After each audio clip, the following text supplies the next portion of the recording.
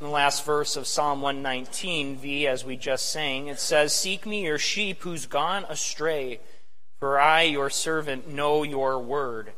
And in one sense, every time we open God's word, what we're actually opening is the seeking of the shepherd to us, his sheep who go astray. Of course, that could be in varying degrees of astray and walking away, but even those who are most faithful, we understand that we need God's word daily.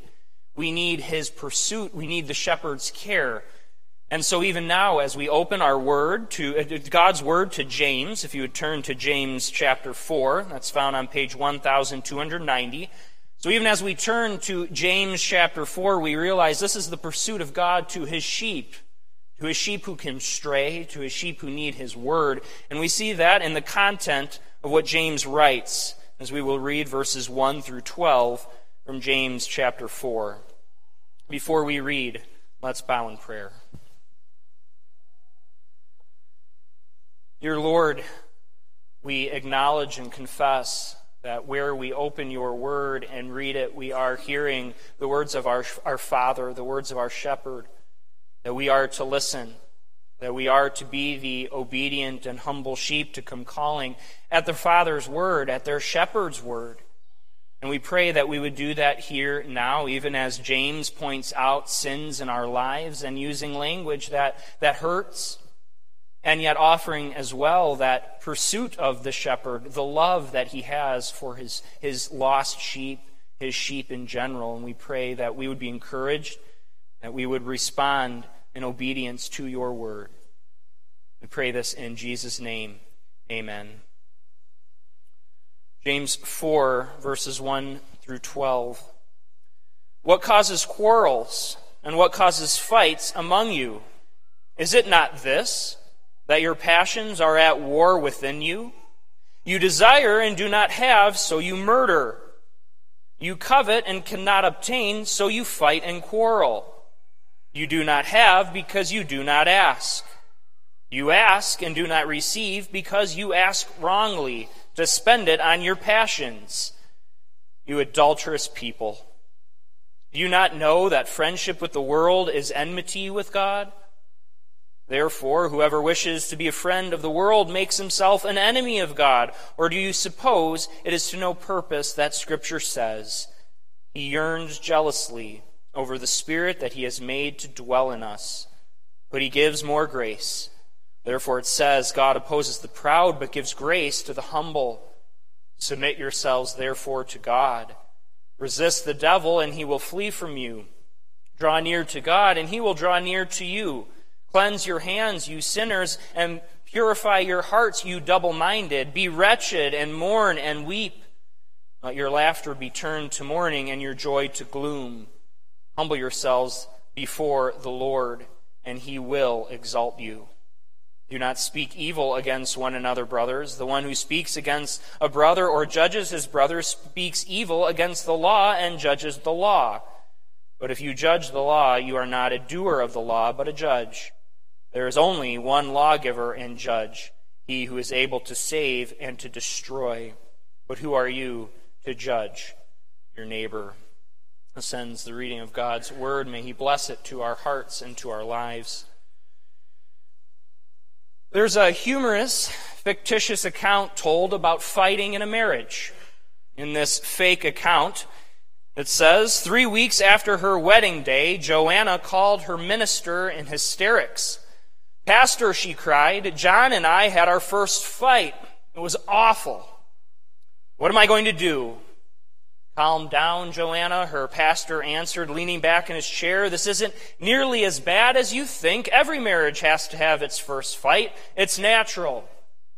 I know, Joanna said impatiently, "but what am I going to do with the body?" Now, of course, the humor is evident there. What's evident about it is that the first fight in a marriage doesn't result in murder. We all know that. That's not how it goes. And yet, what's rather chilling, and what removes the humor from that little story, is if you were to just replace the timetable, if you were just to replace the first fight and how quickly they were married in those few weeks, and instead it's a few years and it's their 10,000th fight, all of a sudden this is not funny at all and all too close to reality. Even if it's not in bodily murder and how that results, there's a process of murder there nonetheless. There's a process of quarreling. There's a process of strife, of conflict and friction. Well, that's what James is talking about to his own congregation, to his own audience. To them, this isn't their first fight. And the pastor, James, here isn't saying it's okay, everyone quarrels for a little bit. No, he is saying that that's not the correct pattern. This is a murderous pattern of life. This is wrong. This is dangerous.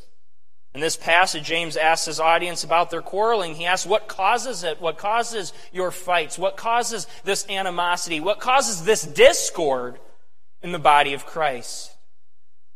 What causes this pain when there should be fellowship? What causes this anger where there should be love?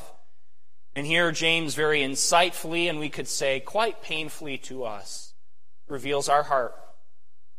Reveals what we do and reveals the level in which our sin sinks and what it makes us. James, as we've gone through this book, we've seen repeatedly, he continues to call his audience beloved brothers. Beloved brothers. It continues to repeat itself. That's almost how he begins every section, that term of endearment. And here, how does he refer to the people? He calls them murderers. And he calls them adulterers. We can ask, is this accurate? Is that a real problem? Is James going over the top here? And so our first point we'll look at is our problems. Our points today are our problems. Our second point are their causes. And the third point is the solution. The problem, the cause, and the solution. What are their problems? Well, verse 1 brings it right out front. What causes quarrels and what causes fights among you? And then he answers it. Is it not this, that your passions are at war within you? And right there you can stop and say, this is a radically different concept than what we normally follow. This is a radically different concept than what we're normally told and taught, even when we receive counseling and the world wants to give counseling. Where does it go? It goes to, oh, well, you were misused, you were mishandled, you were sinned against. All of that may be true, but James doesn't go to that. James doesn't allow his people to hide or run. He goes, what causes these quarrels? What causes these fights among you? Is it not this, that your passions are at war within you? It's you. It's your passions. It's your desires that are at war within you. He puts it right on them, right on the perpetrators, and he calls them all perpetrators. This is what's causing these divisions. This is what's causing these problems. Verse 2, you desire and do not have, so you murder.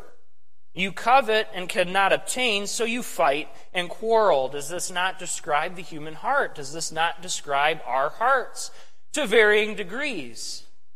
It's actually quite insightful that James goes all the way to murder. He speaks in that very dramatic term. He just goes to what this is, and it covers the whole spectrum. This is Jesus' own teaching. Jesus talked about murder and said that the one who calls his brother a fool, the one who gets angry at his brother, he has murdered his brother. And so he covers everything from the angry word, even the angry thought against someone, all the way up to the murder itself. Because we can ask, well, was the church then actually murdering each other? Well, who knows? Is it really that crazy to think that perhaps there was instances where there was bodily harm caused by one towards another and quarrels and anger? No, we don't actually have to answer that because James is covering the spectrum of murderous sin. What is murder? Well, murder is when you are angry and upset and hate someone else. And that can come about in just an unguarded word and frustration, and that can come about when you take a weapon and destroy someone. But it is all murder of an image bearer of God. And so he says, it is your passions, it is your desires. He says you covet and cannot obtain. Describing jealousy there. You are jealous of others. You want what others have. You want other things, and you cannot obtain it, so you're irritable. And you're frustrated, and so you fight and you quarrel. James uses this language to express the horror. He says that the fighting is what murder is, and it's our passions, and it's our desires, and it's that we want something, and we covet, and we fight, and we quarrel. What a reflection of the human heart. The cause of this sin can be as simple as jealousy. Being jealous of one another, being jealous of the wealth of another, being jealous of the intelligence of the other, of the position of the other, of the children of another, of the marriage of another. It can be, and I think this is actually really where you get at the heart of it, it can just be the jealousy when someone else has quarreled with you, spoken against you, and so you're angry with that person. And you fight back. And how do we fight back in that way? Well, generally it's not just to go up to that person and pick a fight. Usually what we do is we poison the waters around them. We speak to others. We say, I really can't stand that person. You know what he said? You know what he did? You see how this very dangerous cocktail of sin could destroy a church, and while James is addressing it as he is, what causes these things? You see, we make the mistake of thinking that James is just exaggerating to prove a point. He's not doing that. He's not just exaggerating to prove a point. What we've done in that instance is rather we've diminished our own sin.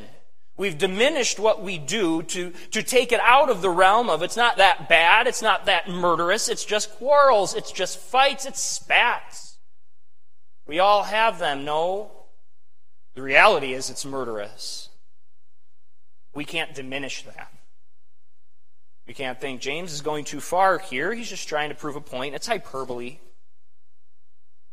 We're far, far too willing to tolerate feuds in our own families, to tolerate anger and frustrations, to tolerate bitterness. We're far too willing to do that in our churches. Shrug our shoulders. It happens. Not everyone gets along. This interpersonal strife, James has no allowance for, no tolerance for. This is, after all, the body of Christ, the fellowship of the saints. Should it be marked and characterized by quarrels and trials and striving? These are brothers and sisters, perhaps even literal, perhaps even siblings in the church, in the family. You fight and you covet and you're jealous, you quarrel. We nurture rivalry and fighting for years at times. I think some of the ways we do that is actually just by avoiding it. That person that you just walk around, that maybe you'll say hi to, but you don't really want to talk to. You see, that's the same thing. And you're going to think, how can that be murder? You don't care about that person. You have no use for that person. As far as you were concerned, they might as well not even be there. They could just go and you'd be happy with that. You're happy when they're not there, when they're on vacation, when they're gone. Murderous. Quarreling silently. Maybe we could call it passive-aggressive. You see, purposeful ignoring is a part of murder in this sense. See how expansive this is? What can cause these fights and quarrels and angers? We are experts in them. We're experts at choosing our methods of attack well, knowing how to really inflict pain on the other person. Fires between spouses, fires between children and parents, fires between local churches, fires in the church itself. Much of the lives of elders and the work of office bearers is putting out such quarrels. We're not exempt from that. No church is. And so James is speaking to his congregation who have this problem, who are likely, as we've seen in the past, using their tongue to disadvantage others. They're misusing their tongue, who are likely, as in the previous section we looked at, not using the wisdom from heaven, but rather the devilish, hellish knowledge, and using that. Those who have problems, and we see that wealth is one of them. There's conflict between the rich and the poor in James' congregation. They have trials and struggles against the world and against each other. They're going through a lot, and this is what he says. What's causing these things? And it's not their circumstances. He doesn't say what causes these fights. Well, it's the other person. And he doesn't say what causes these quarrels. It's the persecution that you're facing. He doesn't say that. It's on our own passions. It's on our own heart. It's on the fact that we want our own name to be praised. We want our own status. When someone might besmirch that, when someone might mar that, we quarrel and fight. So that's our problems. Our problems are this quarreling and strife and murder and warring and interpersonal difficulties. And then we see their causes. What's these causes? So in one sense, you could say he's already said it. It's our passions. But James goes in the next verses, in verse 2, to a very specific two causes. First, it's prayerlessness. You see this at the end of verse 2. He says, you do not have because you do not ask. And so the first problem is that they're not asking. They're not praying. You don't have these things because you're prayerless. You're just going around with each other. You're living your life, but you're not turning to God. You're coveting things that you don't have that you're not asking God for. You're upset and you have these trials and you're not praying about it. It's prayerless. The quarrels and problems and the passions that you have aren't being dealt with in prayer. How can they be dealt with if you're not praying? You don't have contentment and you don't have peace because you're not asking.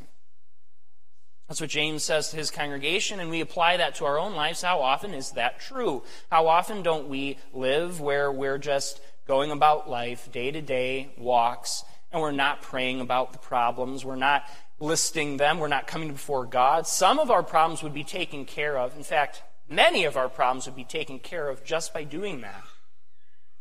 Many of the striving and quarrels that we have would be obliterated through prayer. When you have someone you're frustrated or angry with, upset with, pray for them. Pray for them and see how long your heart can truly retain that quarreling and anger towards them when you're praying for their good. When you spend time in prayer for others, it's quite difficult to retain that nurturing and angry spirit. So that's the first problem. They're not praying. The second problem, it's selfish. Look at verse 3. You ask and do not receive because you ask wrongly to spend it on your passions. So James says your first problem is that you're not praying. And then he says even if you are praying, those who are praying, you don't receive because your desire is selfish. Because the prayers and what you're asking for, what you want, is your own gain. And it's not for the honor of God. It's not for the good of your neighbor. It's for yourself. And God doesn't answer that. This is really insightful for our prayers. We can't just pray for anything. We can't just make any prayer we want. We are governed by rules. We are governed by what is right. God will answer our prayers when they are according to His will, when they're right. But when you're asking selfishly, when you're asking in that sin, He's not going to answer that. And that's what James says. So you're prayerless, you're selfish, and both sins are godless.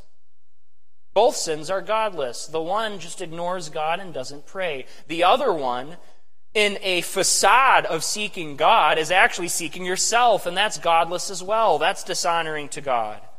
That's rejecting Him.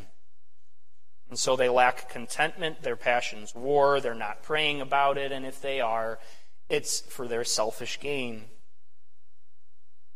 It's as simple as being sensitive of your own perceived inadequacies or failures, so you make a living judging and highlighting the faults of others all around you. It's as simple as coveting what another has. So what does this make us? What does this make us? Where does James conclude his examination of the audience? He says it in verse 4, you adulterous people, you adulterers. Do you not know that friendship with the world is enmity with God? Therefore, whoever wishes to be a friend of the world makes himself an enemy of God. And you may say, wow, James, how did you get there? First, you've called us murderers. Now you've called us adulterers. How do you figure that? James very insightfully shows that in pursuit of our selfishness, what we are actually pursuing are the passions of the world, of the passions of sin, which is a whole nother mistress, which is spiritual adultery. Behind the quarrelsome and angry words to each other lies adultery against God Himself. It's pursuit of what the world pursues. It's not godly. It's not Christ-like. It's not what Christ has put before us as His example. It's friendship with the world. And as James says, friendship with the world is animosity. It's enmity against God. You can't be a friend of the world and then be God's person, be God's son. Later in this text, he talks about double-minded, the double-minded. He had done that earlier in James as well. The double-minded are those who are pursuing the world and yet claiming some sort of facade God that they worship and pray to, but that's double-minded. You can't have it both ways. You can't be married to the world and married to God himself. And if you're married to God himself, you can't then run your brother over in your words and in your angers and frustrations, because to love God, you have to love your brother and sister. You see, the key to a humble walk with God is trusting in the grace, trusting in him as the solution to our interpersonal strife. To respond in humility. It's adultery to do anything less. We have sought a different spouse to God, and that's revealed in the fighting and quarreling. You know, all the hallmarks of adultery are present in what James is saying. What do I mean? Well, prayerlessness is ignoring. It's ignoring your God. And in adultery, what happens is there is an ignoring of your spouse. There's a not seeking of your spouse. There's prayerlessness. That's an aspect of it. The second aspect, selfishness. Well, that's so obviously part of adultery. You see, the hallmarks of adultery against God are here. We're serving and living for ourselves, not him. What makes us adulterers is friendship with the world, and this means all adulterers against God are those who seek out the world and are friends with them. And they're not little acts. No act of adultery is little. You can't just cheat on your spouse a little bit and not have it be grave. You can't just go and kiss someone else who's not your spouse and not expect it to damage your marriage and not expect it to be even seen as a part of an act of adultery. You can't just go out and flirt with others. That isn't what married people do, and yet we do that all the time to God himself. We flirt with the world. We kiss it a little. Can we really deny James' charge that we are adulterers? This is not to say it's all on the same spectrum. James really does have in mind a unique group of double-minded so-called believers in the church who are pursuing the world and pursuing God. That is his primary audience.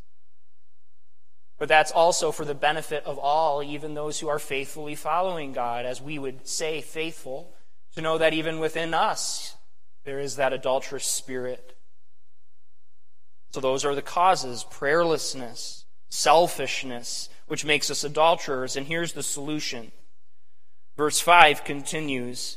It's very difficult to translate verse 5. I want to explain this. If you have another translation before you, you might get an opposite understanding of what the ESV, which is our Pew Bibles, what they say. And the reason it's difficult to translate is that in the original Greek, it's difficult to determine what's the subject and what's the object.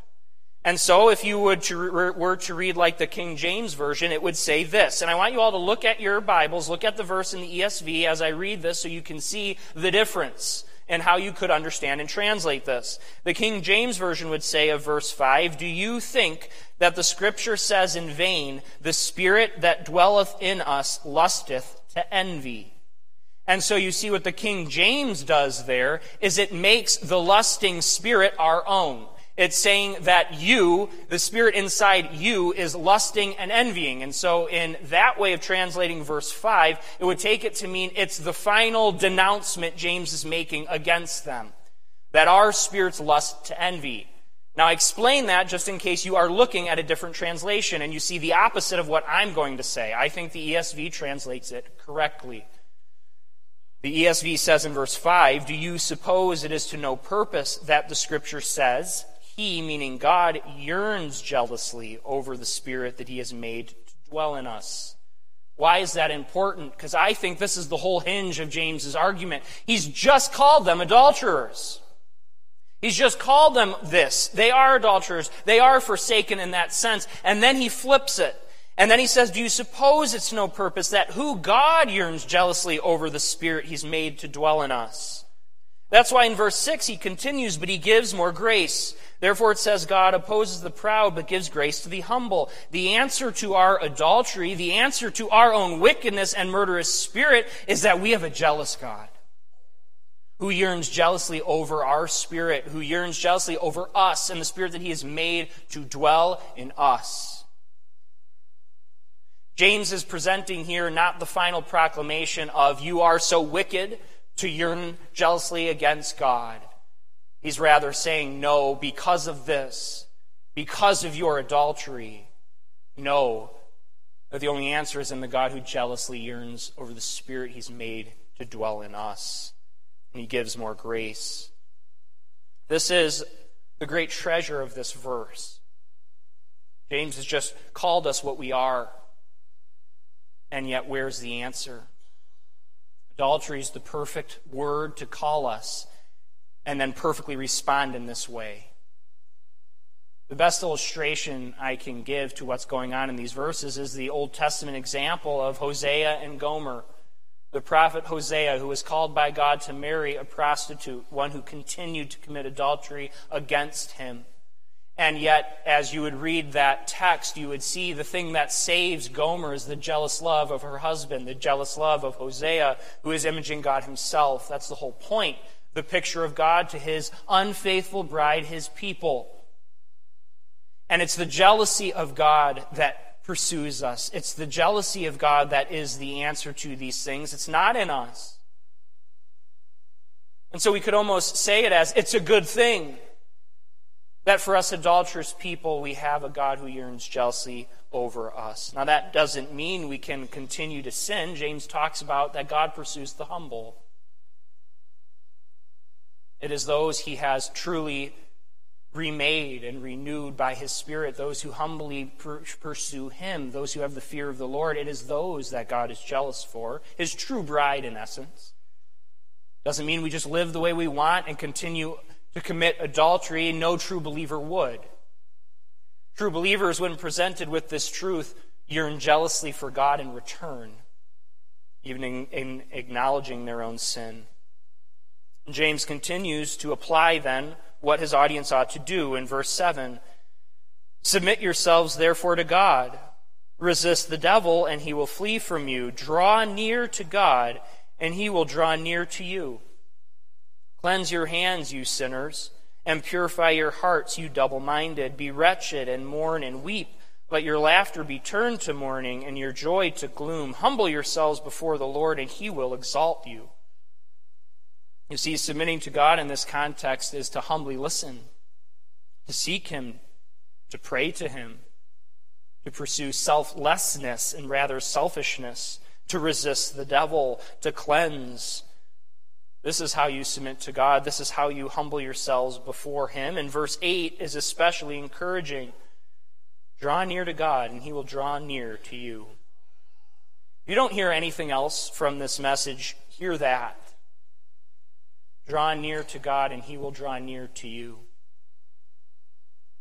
There is no more gracious response to an adulterous bride than that. To those spouses who have committed adultery and are ashamed and desire nothing else but the love of their spouse. And that's the position we're in. Here we are, we're called adulterers, and we know it.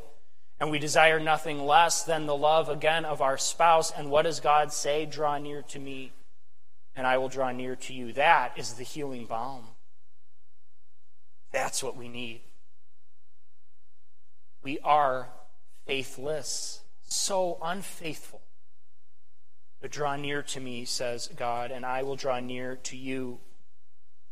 This ought to be the motto of our life. This ought to structure all of our prayers. This ought to be the ringing bell in our minds as we live. Draw near to the Lord, and he will draw near to me. Our life is one of drawing near to him. James finishes his application in verses 11 and 12. You see, he goes back to proclaiming to them not to be controlled by a selfish, jealous spirit, not to judge others, is what he talks about. You can kind of put together a situation of the audience. We see that there's this bitter, selfish spirit among them, giving rise to quarrels and disputes.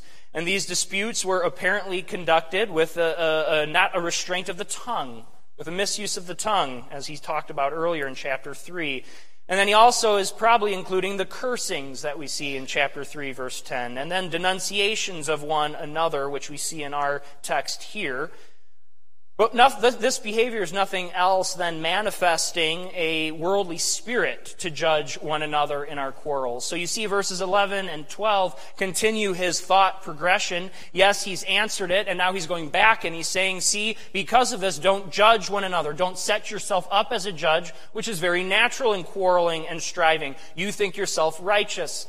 What James isn't saying here, James isn't saying that we can't call sin, that we can't be discerning, that we can't point at others and say that's wrong. That's not what he's saying. He's talking about an eternal judgment, that we're judging others as unworthy. We're judging others of breaking the law, and what we're not doing is using God's law. We're using our own created piety. We're using our own interpretation of this law. What we think is right, and we don't have clear standing on God's word, we take that and then say you're judged because of that. And what James is saying then is you've set yourself up as the judge.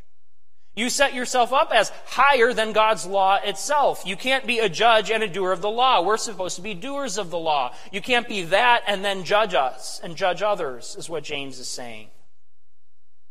So he's saying, extend this treatment of humility and love to one another, even in the quarrels and striving. Confess your sin. That's a big aspect of it. He talks about be wretched and mourn and weep in the earlier verses. But what he's saying there is for his audience who were living this quarrelsome way, put your pride to rest. Weep instead of laugh. Mourn instead of be full of joy. Be wretched. Be wretched. Why? Because you know you're adulterers. But James isn't just saying be wretched for that sake. He's saying confess. Turn to the Lord. This is exactly what we are called to do.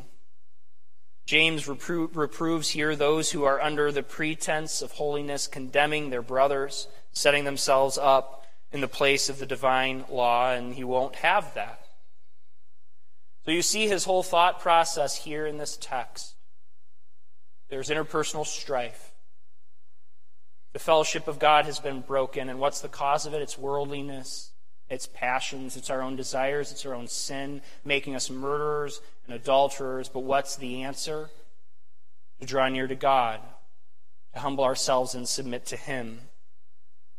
Our interpersonal strife is the result of prayerlessness and selfishness, which makes us nothing less than adulterers. The only solution is a humble drawing near to the God who gives more grace through Christ. That's James' message. That encapsulates everything he's saying in this portion of Scripture. And so, as we close today, be aware of your sin. We must. You can't read this text and not walk away with the understanding we are murderers, and we are adulterers, and we do seek the world. But go where James leads. He doesn't leave them there. He gives them an application. And that application is that know that there is a jealous God who yearns over his people and the spirit he's put in them. He is the jealous husband who will redeem his bride. He is the one with whom we look to for cleansing and repentance, and he's the one with whom we draw near through Christ. God can't deny you when you approach him in Christ. That's not to say the Father wishes to deny us. It's to rather give us assurance, just grace and peace, to know that every time we approach him and draw near in his Son, he draws near to us. That's a universal statement. There's no qualifier there. Every time you draw near to him in prayer, every time you draw near to him in devotions, every time you seek him and are drawing near to him through the power of the Spirit, he draws near to us. It's not wasted effort. What a word for us adulterers to hear that healing balm. Let's go before our Lord and thank him for this great blessing. Let's pray.